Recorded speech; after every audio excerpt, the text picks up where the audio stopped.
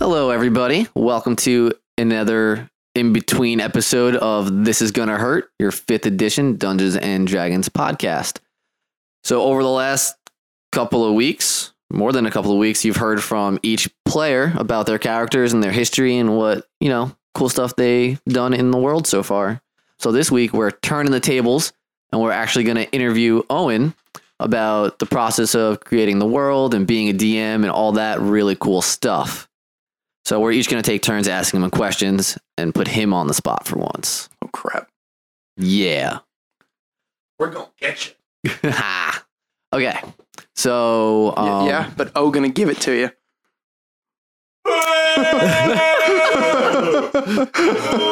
Get it? Because so. That was bad. The microphone cannot translate my... I am your god! All right, You so... won't respect me, you will fear me. All right, so I'm going to get this started. This is your first time being a full-time DM for a campaign, so that's pretty cool. Si, senor. Yeah. So real quick, how is your process of planning the adventures we go on changed from like the beginning of the season to the end of the season? That's a good question. When we first started playing, I planned way too much, both in terms of details that I thought were important and also length of sessions. So what I thought was going to be our first session, that information ended up covering sessions 1, 2, and 3. So I thought things would go way faster than they do, but because to me, I was thinking in terms of like writing a video game, where like, you just fast forward through all the dialogue, you just spam the B button to get through the dialogue and you run, and you just kind of figure things out as you go. And, just totally forgot that like, even in like a video game, you'd be like, well, I'm not going to do the main storyline right now. I'm going to go like save up enough gold to buy a house. You do random crap. So I planned, I think, too much time wise. In that regard, I plan less. So in the final episode of season 1, where you guys were actually in the elemental plane of air, I only had 3 things that I knew were going to happen.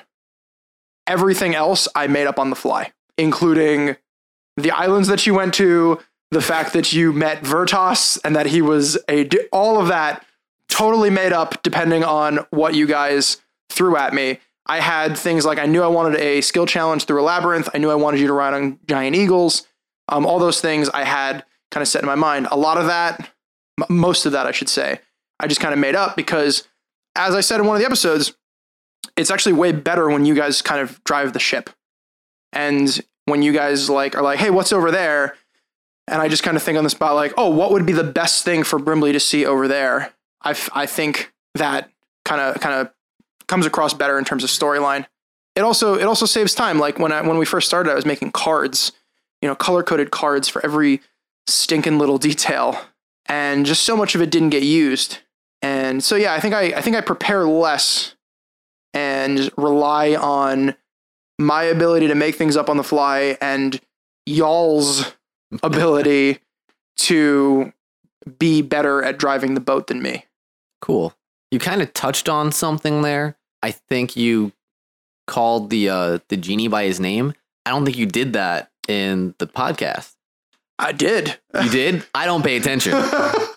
So you listened to it twice because you edited. Yeah, I know. I'm still going to ask my question because I still thought it was a good question, even though I just messed that up. Sure. How many details like that do you come up with that we never uncover? Oh, so many. Can you give us like 5 greatest hits? Crap. Or 3? I feel like 3 is a more reasonable number. No, now that you're putting me on the spot. None. This is like categories. Name any word that starts with a B. So, can't think of anything. I guess for me, what's more what is in existence, but gets just very, very slowly revealed over time.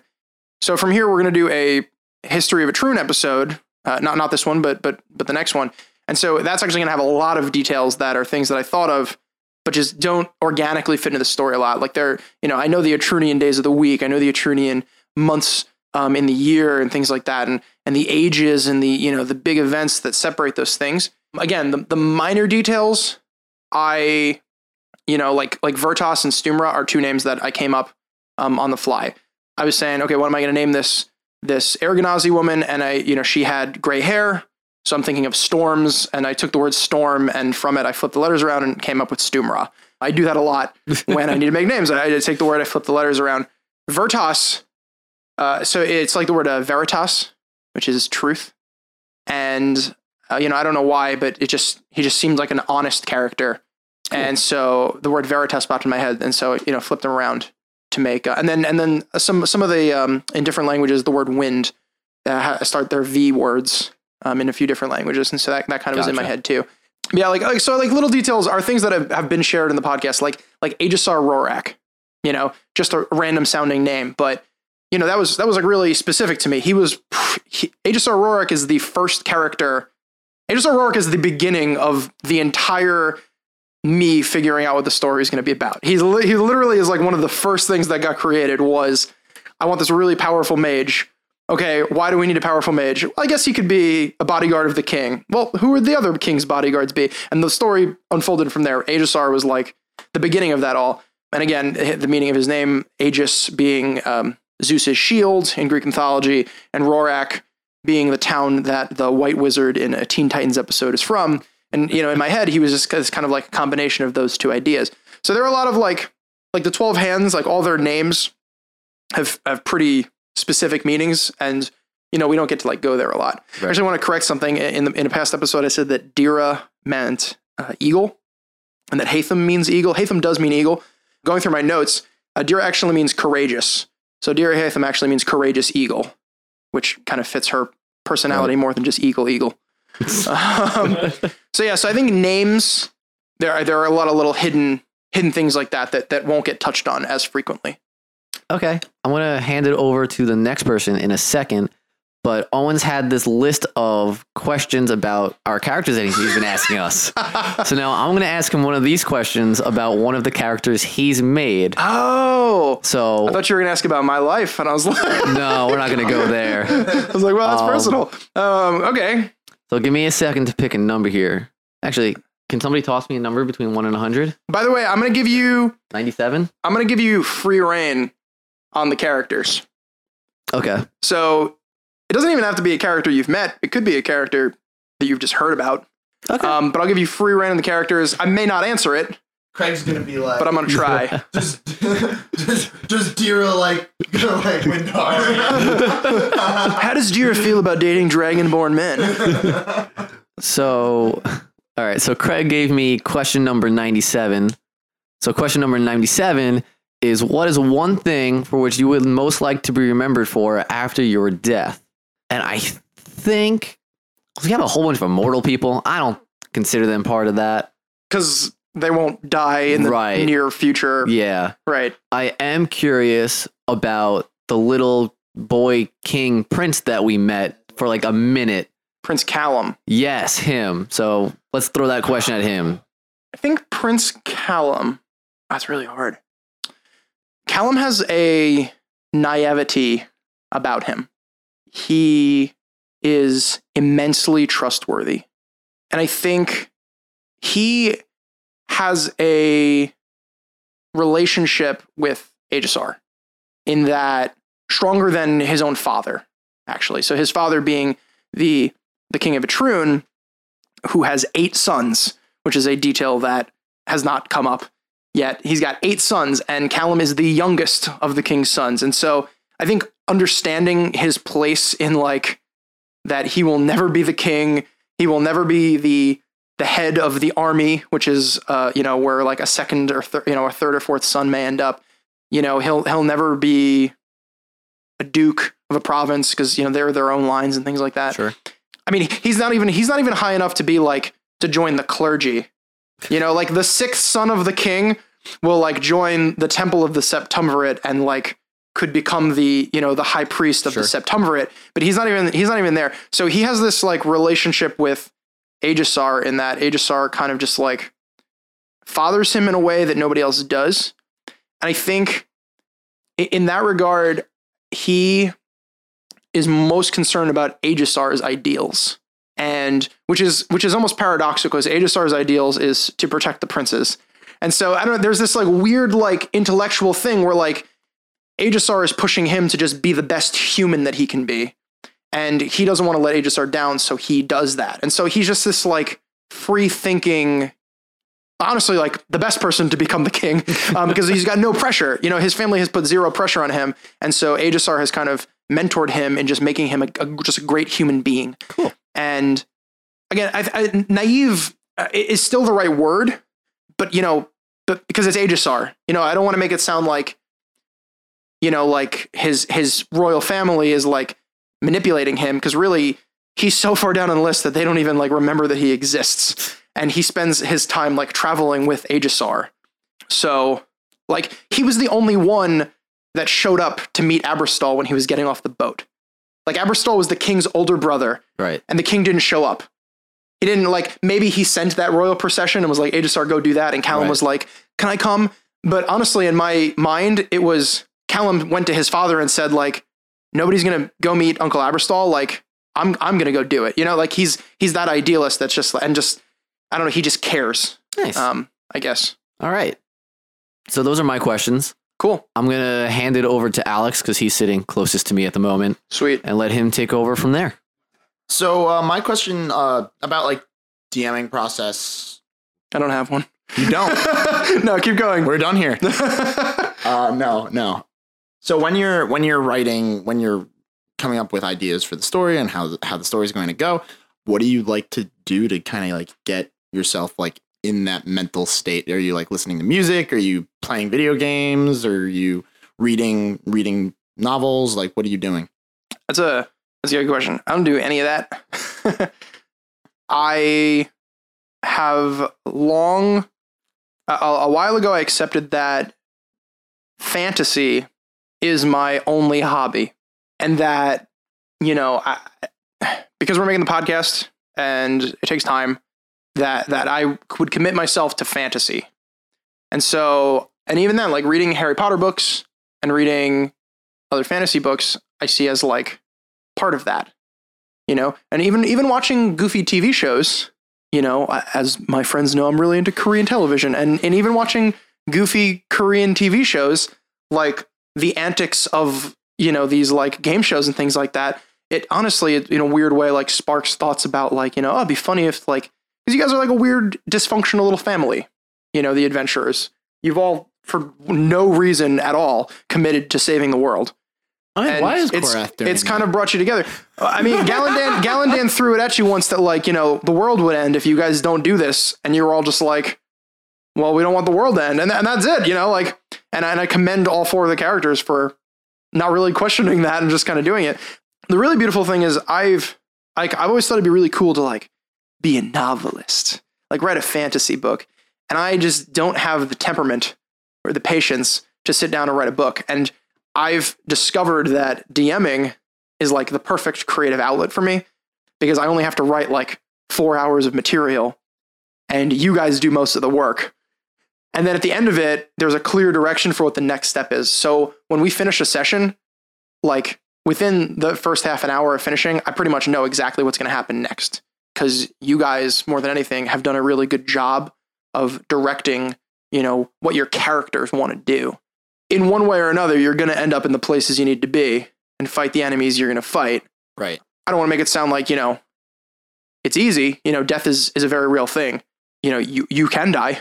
Like for real? Like you will murder us? Yeah. If your character dies, I actually shoot you. I'm so glad was able to make it. Well, that's why I chopped off your leg after we played the last. You weren't. It's been really difficult, right? I can only imagine adjusting. I was kind of mad for a couple days. Yeah, and then I just was like, you know what? Just I had my reasons. Put your big boy pants back on. They need a little hemming, but put them back on and just get back to it. So in the same vein of that, like the kind of like thought process of like the thought process of doing your like writing or coming up with the bit of the story that you need to come up with to kind of plant the seed in the story for us and yourself to kind of like generate this world. do you ever have like fear that like you're gonna like maybe you're gonna come up with an idea and then you're gonna like realize down the line that like, oh wait, that's from this book, like verbatim? Oh no, not at all. I never have that fear. I've long since accepted that there is no new story. Okay. And that, like, in the next episode, when you guys hear the history of Etrun, like, you know, it's just a mashup Right. of all other, you know, fantasy, you know, ages of, you know, why that age end. You know, there's a battle of the gods and all this stuff. Like, Right. that's, you know, that's all mashups of things. And Everything is remix. for me, more than anything, if someone on like Twitter or Instagram was ever like, hey, that thing you did, like, is that from here? To me, that wouldn't make me upset that I was discovered. It'd be like, you saw into my brain, like you saw the thing that I was seeing and the thing I was referencing, and, you know, you got it. And if anything, like, again, DMing for me, and DMing a thing that, like, you know, it's not our intent to like make money on this podcast. You know what I mean? So, Right. you know, I can do whatever I want. You know what I mean? I can put anything and not worry that like someone's gonna be like, we're gonna sue you because, you know, you ripped this up. No, like, no, this is our creative world, and we're doing it purely for fun. So I get to pick the very best things from the fantasy genre and just throw them all together. Yeah, that's awesome. So Steve did this when he was just up, and he picked a question from this list, and I'm going to pick a question from this list as well. Actually, let's do this a little differently. We picked a number. Someone picked a number at random before. I'm gonna grab a D100. Good idea. I realize we've been sitting like around your apartment for like a couple hours now, and we haven't Rolled a single not a dice. single dice has rolled, so it's kind of like giving me anxiety.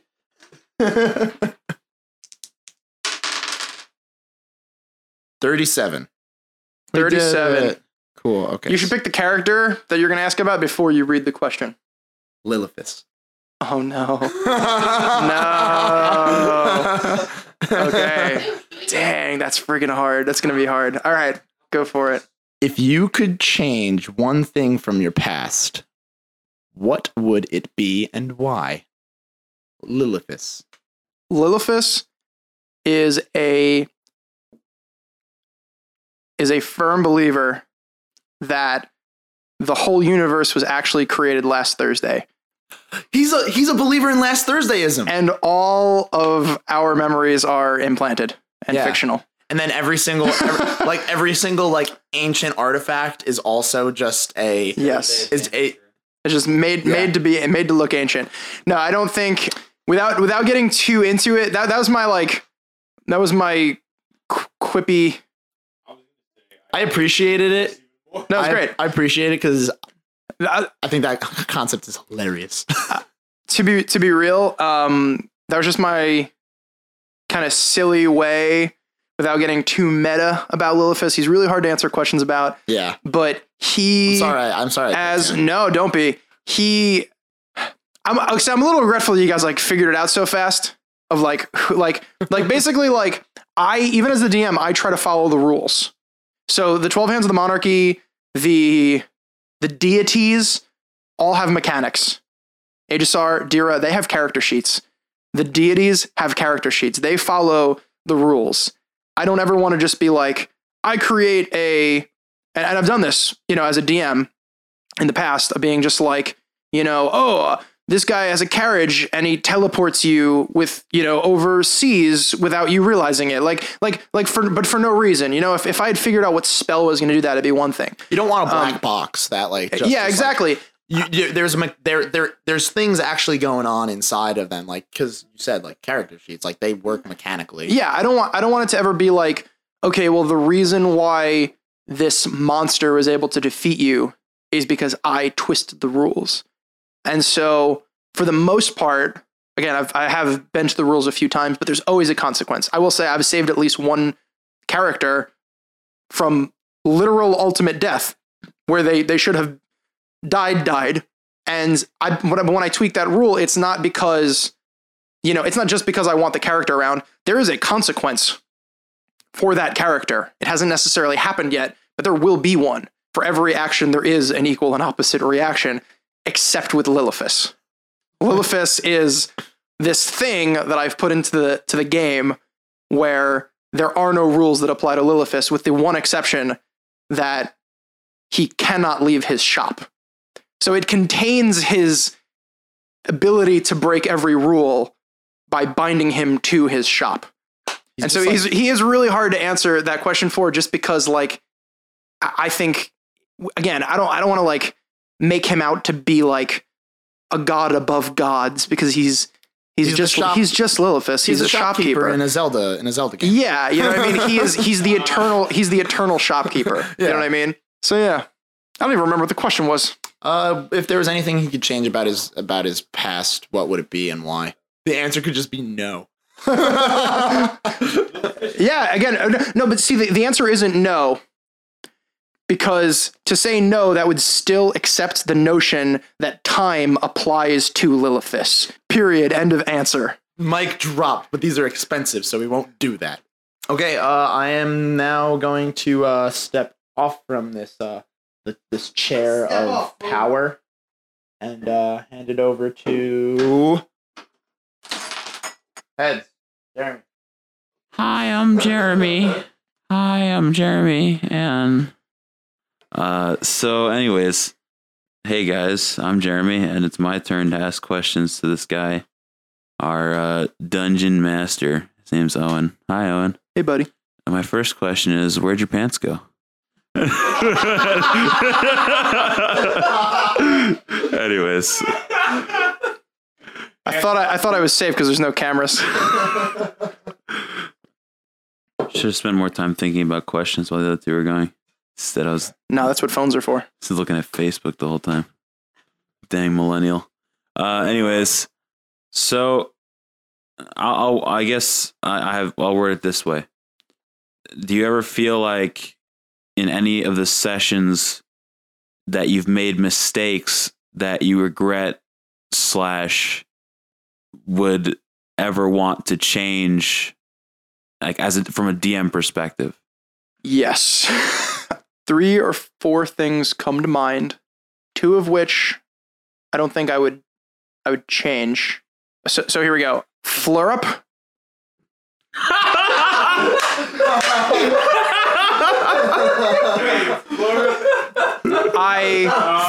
Thank you, Jeremy. I have been racking my brains in a way to, like, if you say it like Flurup, or if you say like Flurupai or Flurupe, like a way to say it that it is less dumb.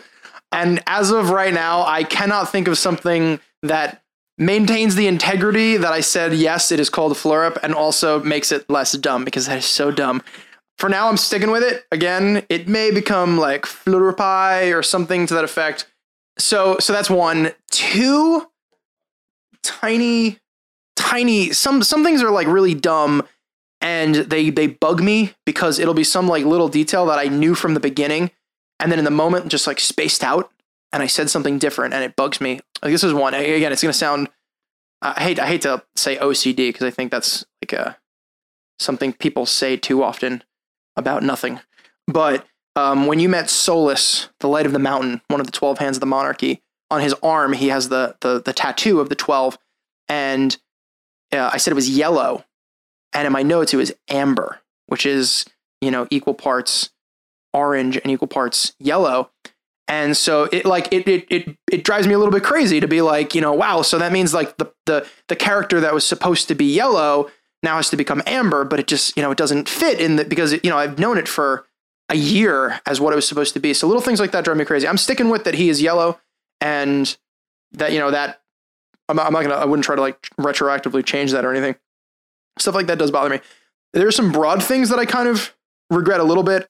I was talking to someone about like details of the podcast, and like a lot of the things about the storyline that I know, because it's mine, the overarching main storyline is mine. Again, most of it, I do really give credit to the 4 of you, but like what's going to happen is mine. And a lot of the details I know intimately. And when I talk about them, it's like, well, yeah, you might have been thinking about that for months and months and months, but you only mentioned it one time in the podcast. I don't remember all those details. So I do have a regret that, like, with the Secret Order that Gallandan and Aberstol are a part of, that you're doing this whole like mission for, that like that hasn't been touched on that much. Who the bad guys are, who the current monarchy is. I feel like because the monarch has been painted as a bad guy, it almost makes the current royalty sound evil, but they're not evil. They're just regular kings who are loved by their people, and so It's your normal everyday you know. Average, everyday king. So, in that regard, I hope to not correct that now, but in season 2, you know, I do want to spend a little bit more time kind of revisiting, you know, especially some of the NPCs that kind of just popped up once and who are important. And so that's something else. There was one more thing.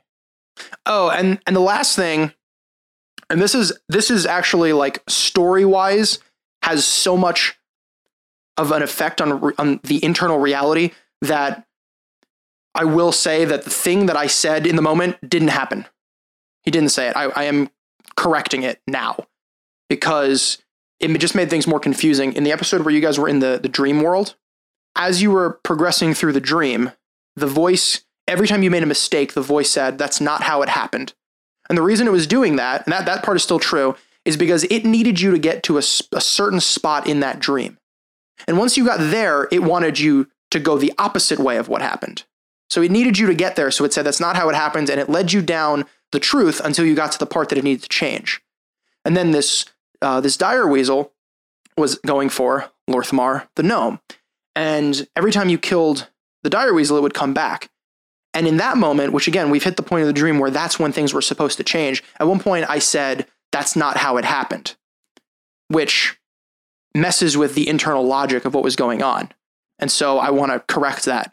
And I don't think he would have said that. I don't know what he would have said.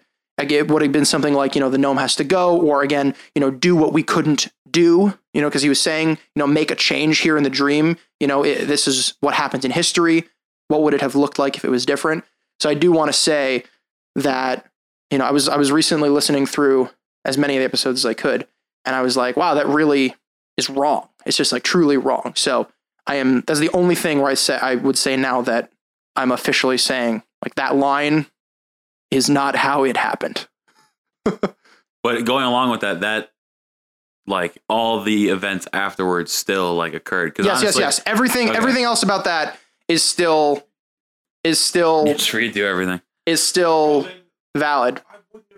Yeah, that's tough, man. Because then like that like destroys a lot of the relationship things that happen afterwards. Well, not really, because in the end, the other two things that were said were do what we couldn't do, and the gnome must die.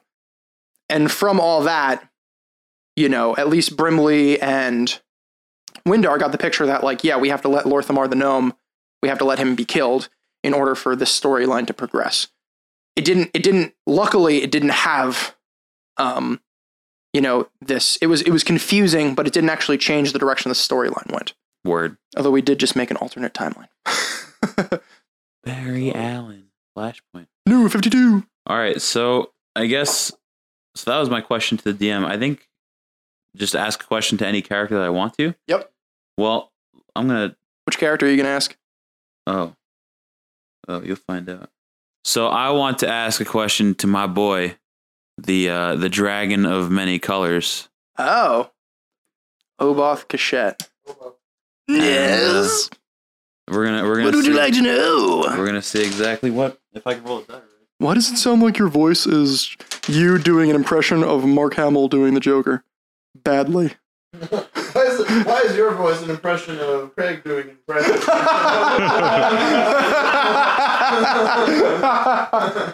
So, Oboth Cachette, Yes, Lorthamar. What is up? what do you have in your pockets? I love it. What does Oboth Cachette have in his pockets? In his pockets is just deep emotional baggage. He's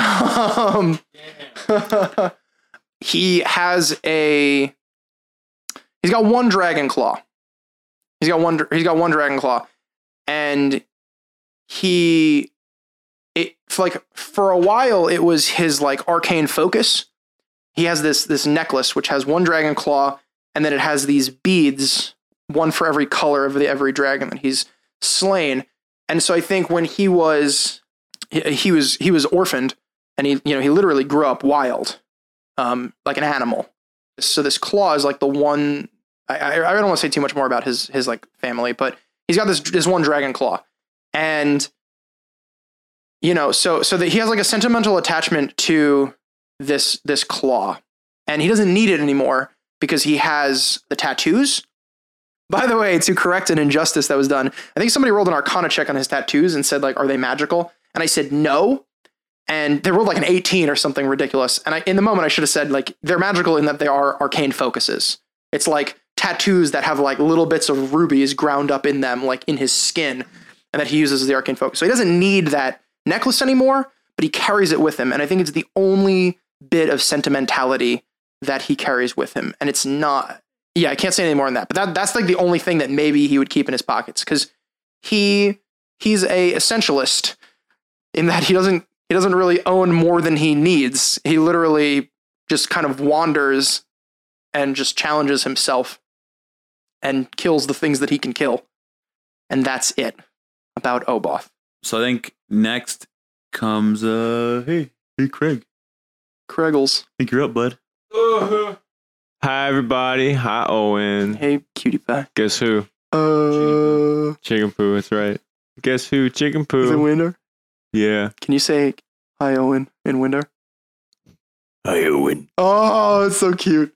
I want to make that my text tone. Hi, Owen. He gets like 20 texts. Really? As a DM, watching your world unfold out in front of you, what is the thing that you enjoy the most that players do? And and on the flip side, what annoys you the most? Thank you for the opportunity to answer this question. SpongeBob references are awesome. I absolutely fine with the SpongeBob references. I'm going to start with the one I enjoy the least, the thing I enjoy the least. And everyone here are offenders of this. One more than others, but I'm not coming down too hard on him. Is it me? No. Oh, yes. I saw this amazing picture the other day on Google, and the caption, it was two pictures, one on top of the other. And the first image, the top one, the caption was how every D&D campaign starts. And it was a picture of the Fellowship of the Ring. And then the bottom picture of the caption is how every D&D campaign ends. And it's a picture of Monty Python and the Holy Grail. And so there are times when I want the story to be serious, to be meaningful, so that when a character dies, the first thought isn't like, well, that sucks. Yeah. And so again, there is one person here more than the others that does this more than the others. But there's definitely a balance, right? Because it's got to be funny. If we were doing this because we wanted to write, the next, Lord of the Rings, we wouldn't be doing it as a podcast. You know what I mean? Like, part of the fun of Dungeons and Dragons is definitely goofing around. It's just there's certain timings where it's just super frustrating, because like if, a character falls in love or something, you know what I mean? Like, that's not necessarily the time to make a joke. It's like, let them be in love. Let's have like an awe moment. You know what I mean? So I will say that is, I'm in it for the lulz. I know. Some people just want to watch the world burn. I want to watch the world laugh. Oh. So I will say that is probably the most frustrating part. And again, I'm not trying to be like a dictator and be like, this has to be super serious. I definitely think like it's got to be funny, but just not every second. You know what I mean? It can be a balance between the Fellowship of the Ring and Monty Python and the Holy Grail. So that's that. Nah. This is the question. This is spam a lot. The question I enjoy most, which I kind of referenced back when Steve asked his question, is I'm always so unprepared at the random directions you guys are going to go. When you guys, this is way, way, way back, but you guys had to go from the low city of Valorn to the middle city of Valorn. It was as simple as like walking past the guards and then being like, where are you guys going? And then you're going to be like, oh, we're going to the middle city. And they're going to be like, oh, okay. You guys look, like wealthy enough, go in the middle city. But you guys, to you, like you guys are always trying to outsmart me. Like you think that I'm just always out to kill you. I'm not out to kill you. I'm about to make your story as epic as possible. That's my job, is to give you the best story, not the hardest story, but the best story. And so like, and you guys are like, oh, we have to like scale the wall. We've got to go the secret way. And you get to the top and there's a 10-foot jump. You guys are like, oh, should we put down a rope? Should we do it? And Craig, more than anybody, is just like, I jump off and you take 4 damage. And it's like, okay. No, I took none. I took 1 damage. You took 1 damage. And it was like, okay, you take 1 damage and you move on with your life. You know what I mean? And so you guys like, I love my favorite thing. And it is, I will say at times it can be frustrating, but I love how cerebral you try to get sometimes. Because again, like I even said it in 1.1, I was like, this is what happens. This is when the players are thinking they can outsmart their DM, which you can't. Because I'm the molecules. I can do whatever I want. End time. So I will say, like, I think the random directions that you guys will go is probably the best thing about DMing, because it keeps me on my toes. If I didn't need to think, you could do this. It would be a video game. You know what I mean? Like, it'd be you input your response and then it gives you, so the fact that you guys keep me on my toes, I really enjoy. Word. Thank you for that. And now, my sweet, my dearest Dira Hatham. I do have a question for you. Yeah. It's not for me. Do you want me to be Dira, or you want me to just answer a question about her? She's done very little talking. Dira. Yes, Windar? Just so you know, Windows Heart just stopped. What would you like to know, Windar?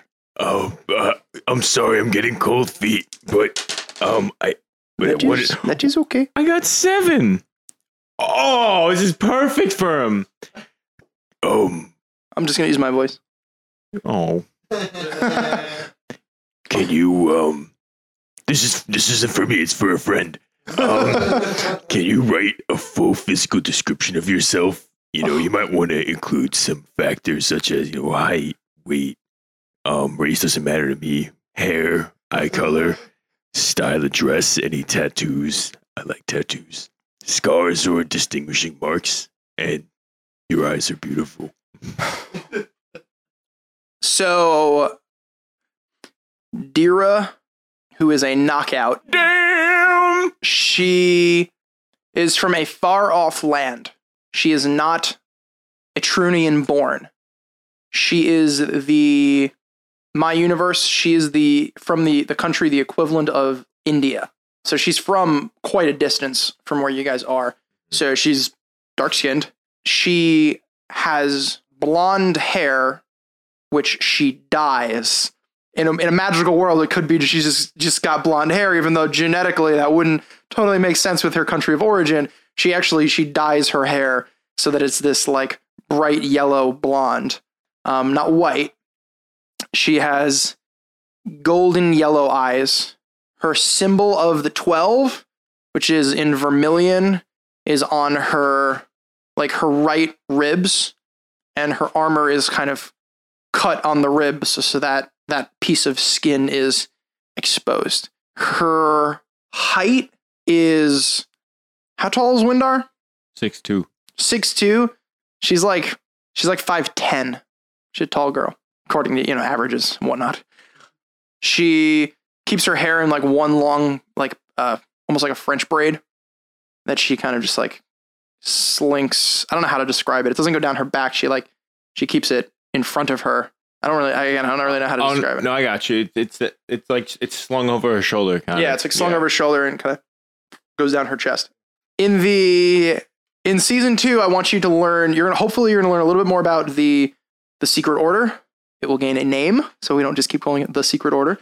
You will gain more information about the bad guy order. Oh, the Shadow Warrior mask people. That's what they're called. Yeah, no, there's actually a name. They're inspired by the Village People, right? Wait,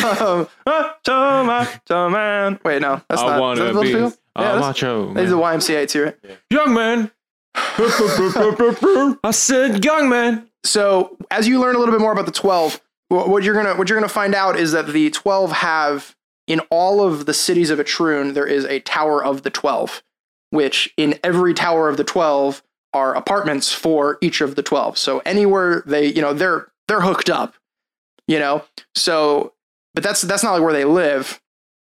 You're going to learn that each one of the 12 has their own private estate, which ranges anywhere from, you know, a large manor to a large castle, depending on their personal tastes. And all 12 of those are in the capital city. Yeah, in that they kind of surround the royal palace, in that, like, if all of them are sleeping at home, you know, the king and his children are still completely surrounded by the 12. So again, these are all little facts that, like, I have in my head, and they'll never organically show up in the story, so I don't mind kind of sharing them. Dira's, I want you to think like the Taj Mahal. Mm. I don't want to say as big as the Taj Mahal, but like the 12, you know, they're human, but they're immortal. They're almost like demigods. So why not the size of the Taj Mahal? Like, she has a big estate. Yeah, I guess that could be. Yeah, that could be it. How does Dira feel about one particular dragonborn? He hates all these damn lizards. The nation that she is from has a healthy sprinkling of dragonborn in their population. Not a separate group, you know, exiled from the rest. I will say that just genetically, the genetic makeup of the dragonborns in her country, golden scaled dragonborns are a little bit more the norm. So I don't know if that works out in Windar's favor, in that, like, you're, you know, unique from what she, like, grew up with, or if she has a type and you're going to have to, like, work a little harder because you don't quite match what her usual type is. Windar will work tirelessly. I'm sure that he will. He has chiseled dragonborn abs. All right, friends. Imagine that one. Before we go, I want to answer 2 questions of my own about my 2 favorite NPCs. One of them, which is Toko. The other is Aegisar Rorak. Here's my question about Toko. I'm going to roll right now. So the question is, Toko, where do you see yourself in 5 years? And that's almost too easy. I think Toko, I'll put it this way. Once this whole thing's blown over, I hope to get back to fishing and hunting and trapping. My name's Toko. I think that's what he would say. And then for Aegisar Rorak, the question is, Aegisar, how do you spend a typical Saturday night? Aegisar Rorak, in his private castle, his castle having a very Germanic vibe, in his lawn, he has, this is going to sound ridiculous, he has several pets, and they're all giant tortoises. Huh. He has a small army of giant, no, he's got like 10 or 12 giant tortoises. Now, I don't mean Galapagos tortoises. I mean bigger than that. I mean, you Google for me, what's the largest tortoise that ever lived, and you will see fossils of the largest tortoises that ever lived. That's how big I'm talking here. He's got very big tortoises, and he's got 10 or 12 of them that just cruise around his inner lawn, and they eat the grass. And I think he would, on a typical Saturday night, he would just sit crisscross applesauce on the top of one of their shells, and I think he would just sit there and ponder magic with his spell book that illuminates in magical goodness. Cool. This thing's big. Yeah, they're really big. Steve Googled it. I did Google it. So that was our interview of Owen, our DM for This Is Gonna Hurt. We hope you guys enjoyed that. We'll be back in 2 weeks with Owen giving us a full and detailed history of Etrun. So we'll see you guys then. Peace.